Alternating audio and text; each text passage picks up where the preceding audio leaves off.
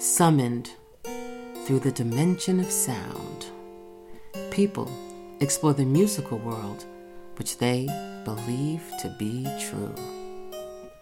But there is a world, unheard by some, that is filled with stories of an unknown reality, a jazz side.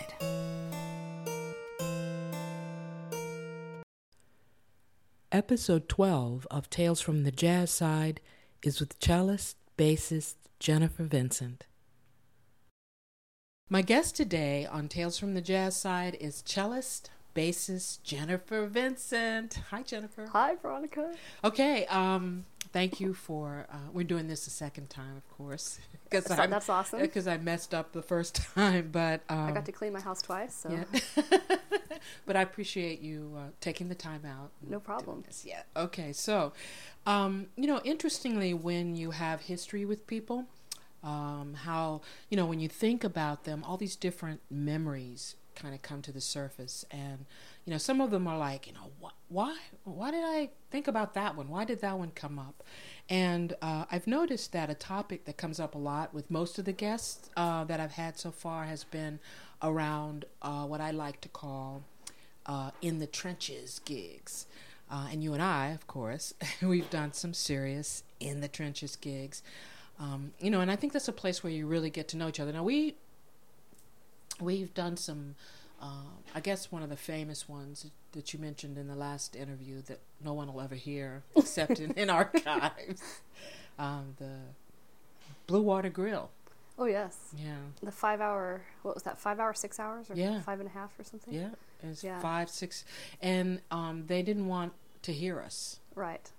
They kept saying, turn down, turn down, right. turn down, to where we didn't even have the volume on. Right, right. I remember sometimes you'd make up lyrics. Yeah. and just to see if people were paying attention. It was very funny. Were you there at the time when they were still smoking? Were you playing with us then when they were smoking? They still yes, allowed smoking? Yes. Yeah. Okay. Mm-hmm. Yeah. Wow. Mid-90s, dude. Yes. Yep. You go way back. Oh yeah. Okay. So now, when I met you, how long had you been in New York City? Oh, geez. So I've been in New York City since the fall of 92. So I think we met maybe in 96. Yeah. Okay. So 4 years, I guess. Okay. Now, researching, I usually research my guests a lot, of course, and it's okay, you can clear your throat and cough. Just try not to burp. If you, okay. you can help it. Okay.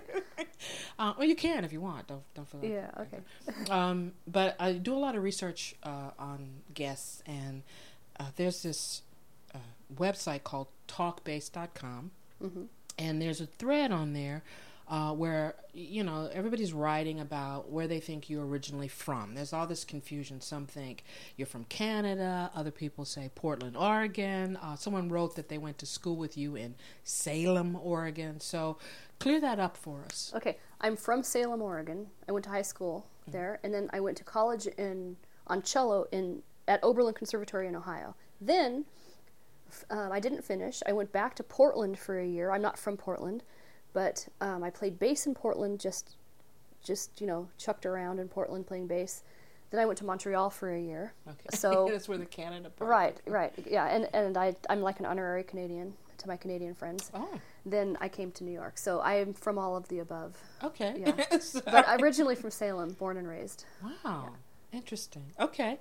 And Salem is not Portland. A lot of people think, I know that people don't think Salem is Portland, but a lot of people who know that I'm from Oregon think I'm from Portland. Okay, is it because Salem's close to Portland? Yeah, it's close. And Portland is a big jazz town, so they think I'm from Portland. And I love Portland, but I'm actually from Salem. So. Wow. Is there is there music, is it jazz in Salem or just jazz school? Or? No, I mean, that's just where I went to high school. That's just where I was born. But Portland has a lot of jazz clubs. Okay. It's really good. Yeah, it is really. Everybody keeps saying, you had to go to Portland and play. Yeah, Mel Brown lives there. And who? He's awesome. Mel Brown, he's a great drummer. Oh, yeah. Wow, okay. Yeah. Well, besides the obvious, what is the difference between playing the cello and playing the bass? I mean, is it a big difference? Do you prefer playing cello or the bass? Well, I started on cello, and I have more training on cello. but I've been playing bass consistently since I started, and I quit cello for like 10 years to focus on bass. So I actually consider myself more of a bass player, but in recent years, for the past like 8 years or so, I've actually been playing cello on a semi-regular basis. Okay. So I'm not half and half yet, but I'm still playing more bass than cello. And bass is a lot different for me because I was having postural problems when I was playing cello. By sitting down and bowing, while I was sitting down, for some reason my right shoulder blade was tightening. Oh, interesting. And so I got a lot of like scar tissue in my right shoulder and a lot of pain in my right neck and shoulder. Okay. And then when I started playing bass, I was standing up and my postural problems somehow corrected themselves and alleviated a lot of the pain that I was in. So posture-wise, it's very different because when you sit when you play cello, and usually you stand when you play bass. And then it's also the fingerings are different. A cello is tuned in fifths, a bass is tuned in fourths. Okay, that I know. Right, yeah. I know the bass. I don't know the Yeah. You know, and I played more arco on cello, and I played more classical on cello, and I play more jazz on bass. And so it's a completely different experience. However, the older I get, the more I'm practicing classical on cello, on bass, and the more I'm playing jazz and world music on cello. So I'm getting more used to both instruments, and so I'm trying to fuse a musical concept on both instruments and not limit myself based on the instrument I'm playing. Oh. And that's happening with age. Yeah. Yeah. Wow. I guess when we get to a certain age, we start either repeating, you know, not getting outside of our box, you know, and just stay where we are, right? Or we explore and we say, look, you know what? I've done this. I wanna step and do something a little bit more with this. So. Yeah, and it's not even that I'm trying; it's just happening naturally. Oh. You know, Yeah, it's kind of weird. You know? Yeah, the evolution, I think, of Yeah. an artist, which I think is real important, is for us to evolve as artists. Yeah.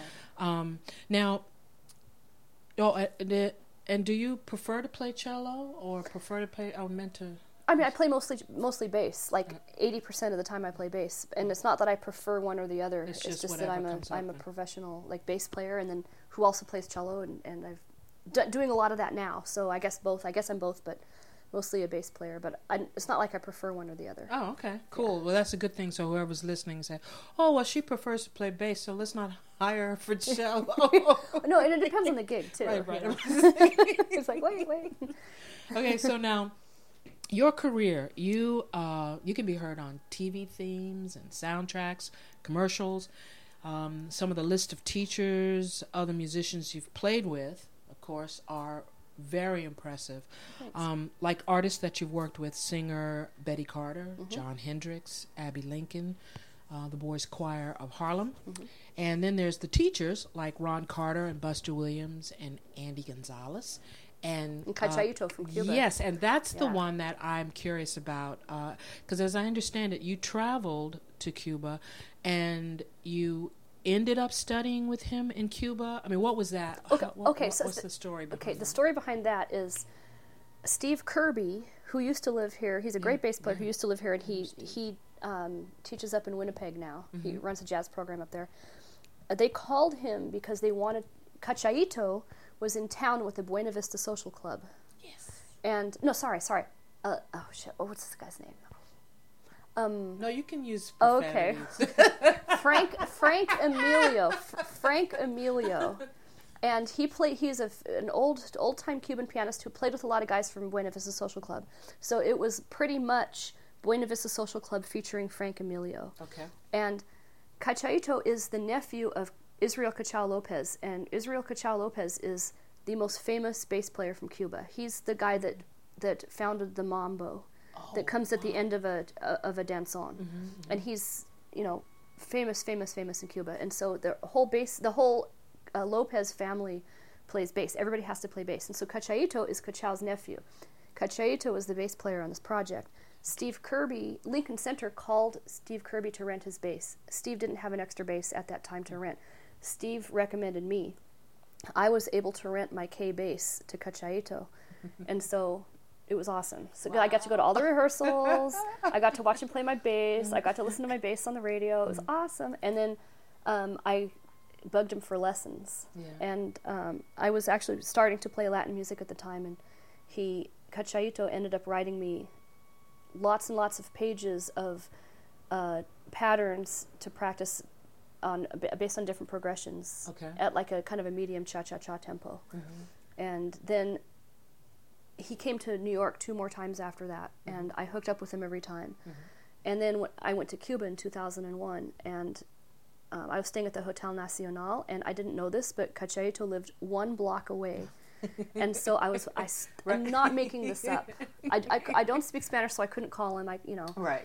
And so I'm walking down the sidewalk, and he's on his deck, and he calls my name. I'm like, oh my God. Wow. So I hung out at his place for like 2 days in Cuba, and he laid a bunch more lines on me, like written out bass lines and concepts on how to play on different progressions. Wow. It was an incredible story. And then I saw him again in New York after that. So we got together 5 or 6 times, and we built a nice friendship. Wow. Yeah. Well, you mentioned just quickly, you said it was nice to hear your bass.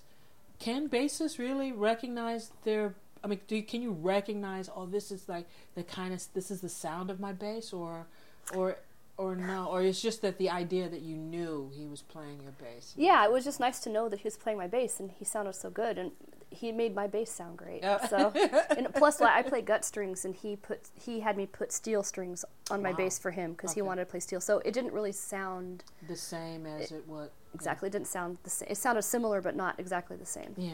Wow. Plus, he's his own player, so he put his own sound style, onto it. his whole thing on there. Yeah. So, I'm always blown away by musicians and artists, singer-songwriters who step outside of their box. I had mentioned earlier about stepping outside of your box, but and not to just alter, their style completely, but to embrace other cultures, and other cultures' artistry, and incorporate it in some way into their craft and their style.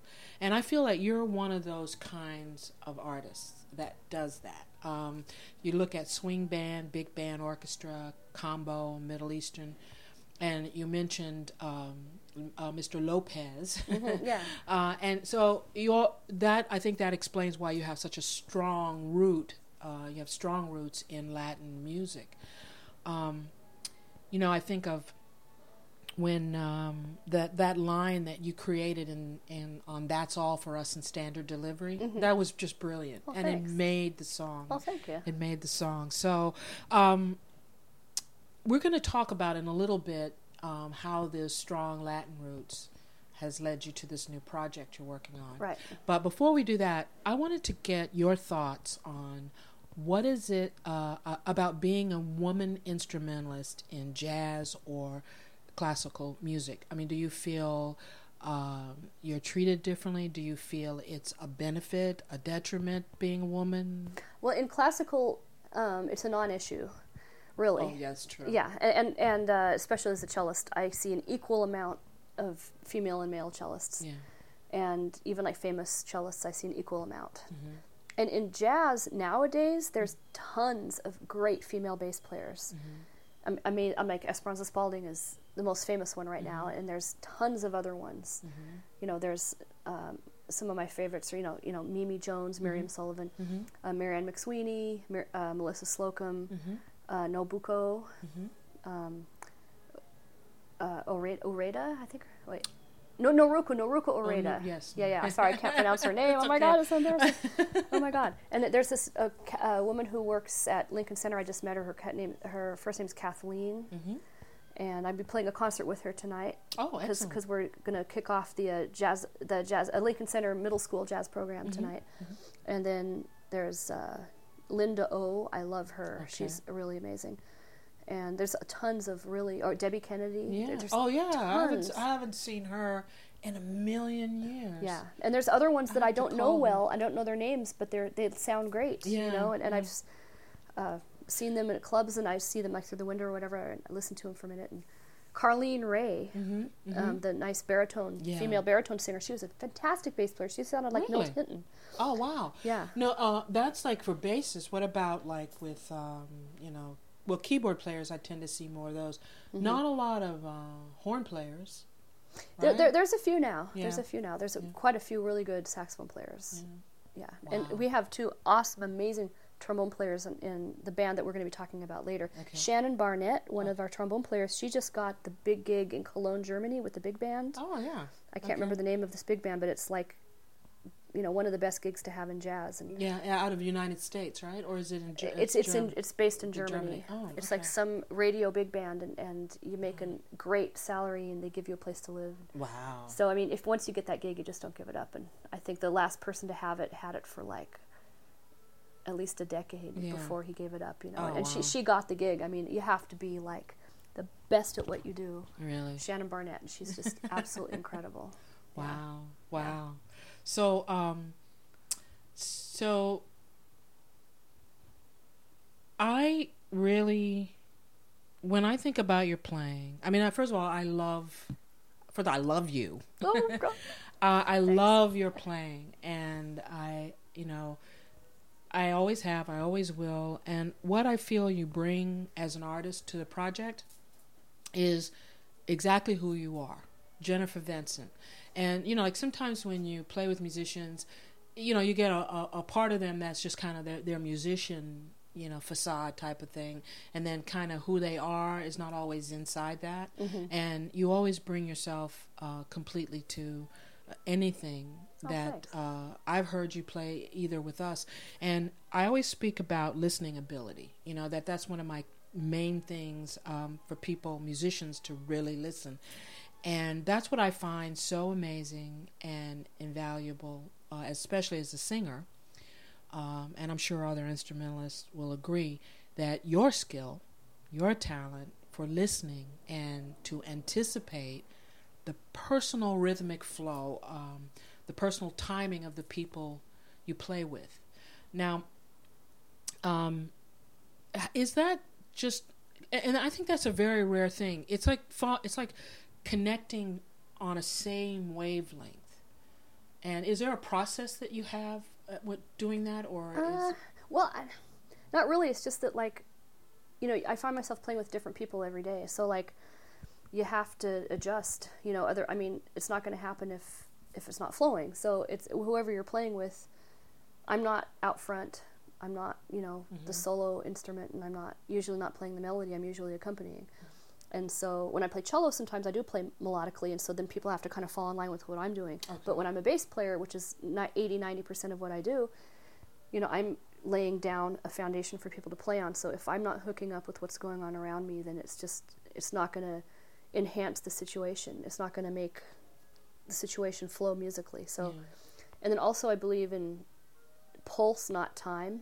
Yes. And music is based on a pulse. It's not based on any kind of time. And like whatever you do is based on a pulse. Mm-hmm. Like whatever you want to do rhythmically, if you want to stretch it or if you want to like rush it or drag it or like do weird things over it, it has to be over a pulse. Mm-hmm. Mm-hmm. Because the beginning of the next phrase or an accent on a phrase coming up, as long as it breathes together, it works. It doesn't necessarily have to be, because what if somebody one day like feels a little anxious and they're really pushing. Yeah.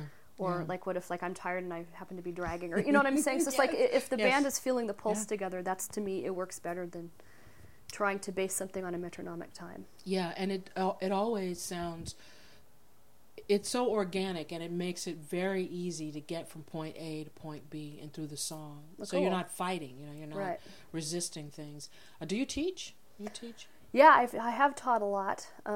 This year, I just got this job teaching for the Jazz at Lincoln Center program, the middle school program. Oh, cool. So that starts this week. Oh, cool, yeah. So that'll start this week. Wow, okay. Yeah, so it gives me a reason to go visit. Cool, yeah. Oh, my God. Yeah, because we're doing the kickoff concert tonight, actually. Oh, so beautiful. It's funny that you mentioned that. So. Yeah, no, that's actually interesting, because I've always wanted to ask you if you did that. Mm-hmm. I know you for 78 years, and I've always wanted to ask you. No, actually, I didn't teach for a long time. I only had one bass student, and he came to me for like a long time, and he loved, but that's the only student I had for like 8 years. Then last year I did a Broadway show, After Midnight. Mm-hmm. Yeah, but that was great. Thanks. And then the year before that, I taught an after-school classical string program. Actually, it wasn't just classical; it was like classical and world music. So I did some charanga with some violinists. And it was like in chamber music, after school chamber orchestra. And then I also taught some cello lessons. And so I did a lot of like classically oriented string teaching the year before last. And I still teach private cello lessons up in Scarsdale. Oh, okay. So cool. I do a lot of like the classical cello kind of thing. That's the for what you teach. Okay. So now let's get to the what you're working on right now. The project we had mentioned earlier with the strong Latin roots. Yeah. Coco Mama. Yes. Tell us about Coco Mama. Okay, Coco Mama is a 9-piece, all-female ensemble, and I used to say Latin ensemble, and it's based mostly in Latin music, but we've kind of expanded a little bit, and it's kind of like not exactly pan-Latin, but it's almost world, almost. We're incorporating some African grooves, not so much on our first CD, but on our next CD that we're going to be doing next year. We're going to be incorporating more of that, but like we have like some salsa, some timba, some tango, some Brazilian stuff, so that's kind of like a pan-Latin kind of thing, with some jazz influences also, and some also funk and hip-hop influences. Wow. So, wow. Did you write anything for that? I didn't write anything, but I arranged. I had a lot to do I'm the assistant producer, and a lot of our arrangements are collective arrangements, and I arranged a song called Mi La Re Sol, which is the strings of the bass. Written by Guillermo Edgehill, and I arranged that piece. Oh, okay. So it is kind of a bass feature. Okay. And I arranged a cello arrangement on that. Oh, beautiful. And when, I know you guys were mastering today, right? Yeah, we've final mastering today. Ah, excellent. Oh, God. So that'll be out soon, and I'll be able to post it on the website so that people can listen to samples and everything. Okay, so now we're going to go to the basement, where the core of what the show is about, what I really like about the show, which is being scared. I love fear. Oh, yeah. Are you ready? Yes. Okay. So now, question number 1. Tell us about someone that you have worked with who was a little frightening to you, but in a good way. Oh, my goodness. Let's see.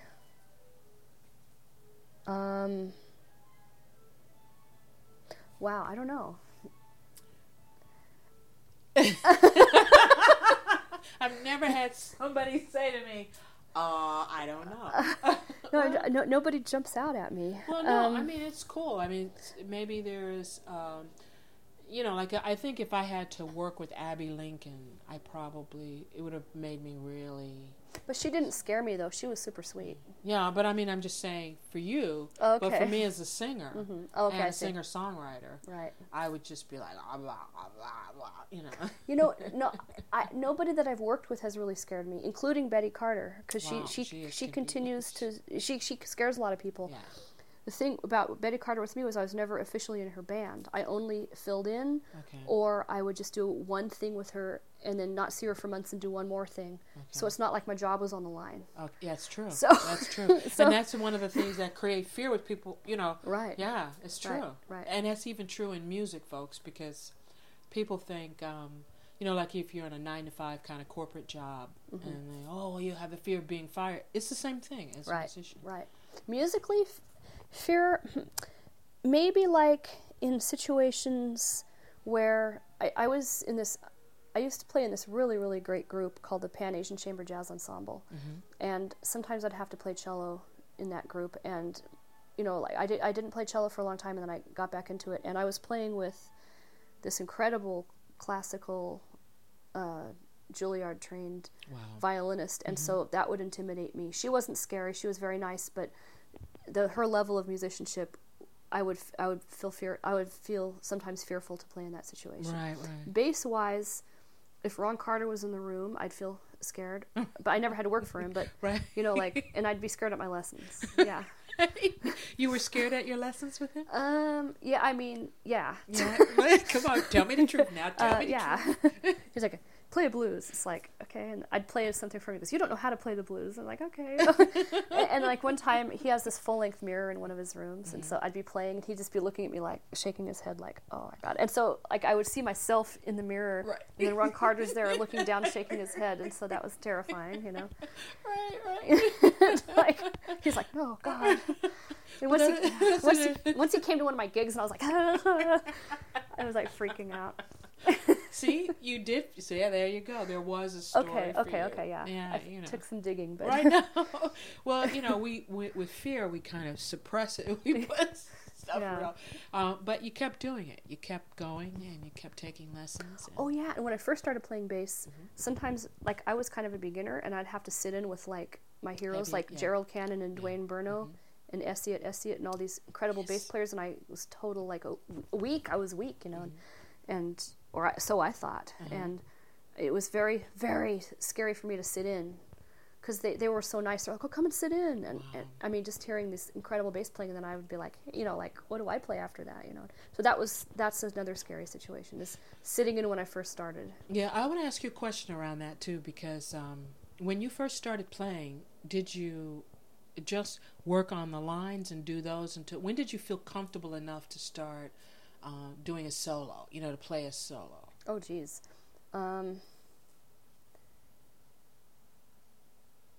Well, I lived in New York for several years, and I actually had some good gigs before I felt comfortable soloing. Oh, cool. Interesting. And like I did play with Betty Carter and Abbey Lincoln before I started feeling comfortable soloing. Even though I knew how to play a solo, I didn't really feel comfortable or free soloing until I started playing with Harry Whitaker. Oh, and interesting. yeah, Harry's that. a very nurturing. That's about around when I met you. Like, yeah, and so he really like, you know, like we'd be playing like another 5-hour gig at Arturo's. Yeah, you're forced to. Yeah, I mean, yeah, you know. Yeah. Well, I mean, talk about paying dues for a second, okay?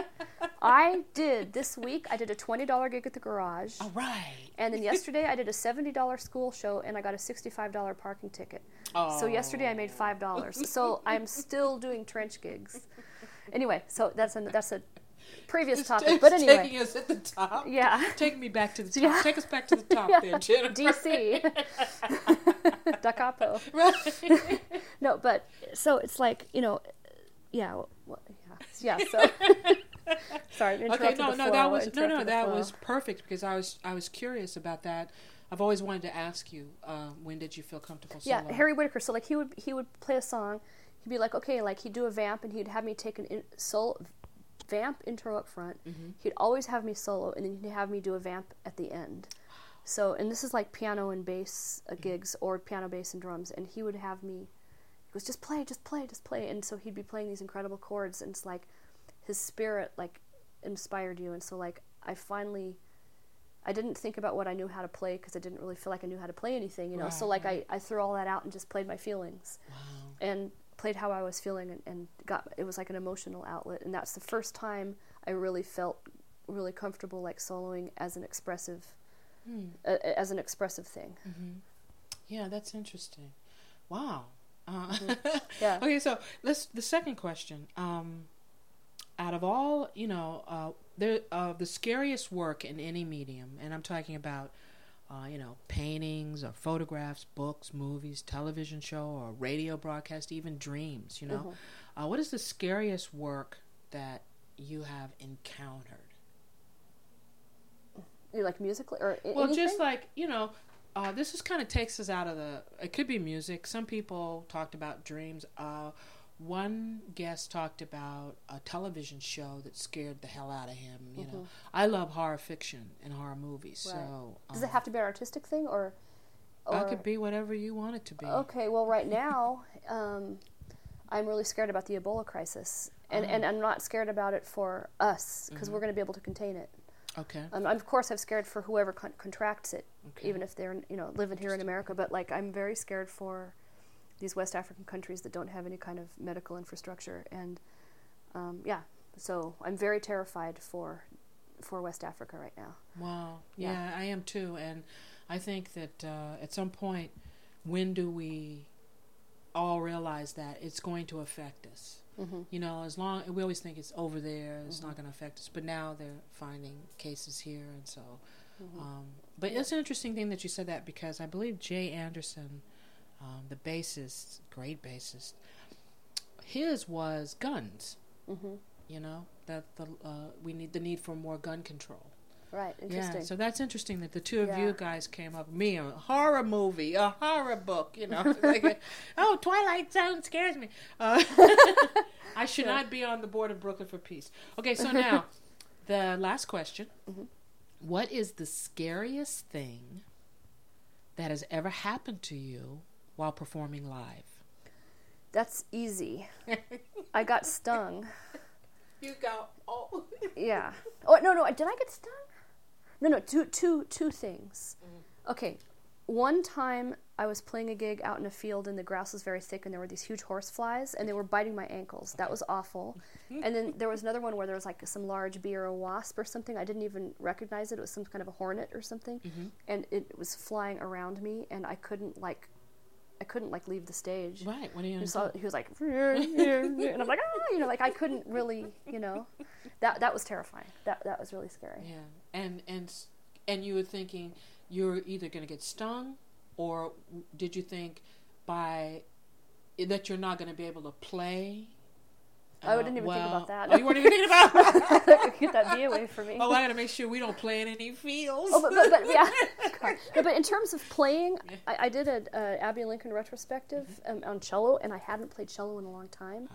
So before I went on the stage, I was like, shit, I don't even know if I can play any note on the cello. I don't know if I can do it. I was just like shaking. Yeah. I was and then once in high school, I almost threw up before a concerto competition. Yeah. I didn't throw up, but I thought I was going to. So my scariest times have been with cello.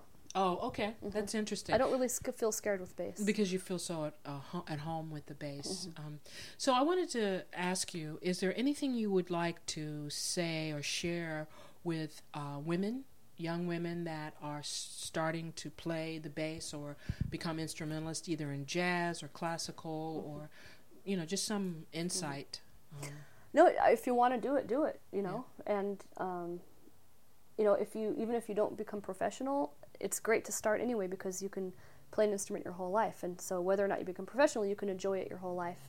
And one of the most common comments people make to me when they see me wheel a bass or a cello down the street is that, I used to play, they always say, I used to play like in high school or in elementary school or something, and I quit and I really regret it. Wow. So that's the biggest thing they say to me is that they regret playing. So no matter what you do with music, whether or not you make a profession out of it, you can always enjoy it your whole life. And then if you want to be a bass player, I would say go for it because everybody needs a bass player. Yes, and always. chances are you'll get work. Especially in jam sessions, that's like the same bass player is in a jam session playing all night. Yeah. So rare as a cat comes up and play. Okay, so anyway, this was incredible, Jennifer. I thank you so much for doing this again. And I think that It's over? Yeah, wow. well, so fast. Yeah, it does go quickly once we've done it one time. Yeah. I got the pulse down for this one. But thank you so much for doing the show. And that wraps it up for us here on Tales from the Jazz Side.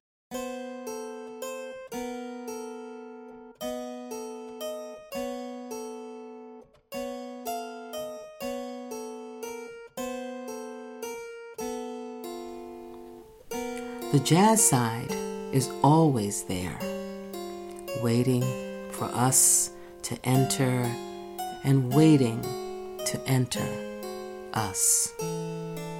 So, until next time, unplug your ear holes, for you never know what worlds may be waiting for you.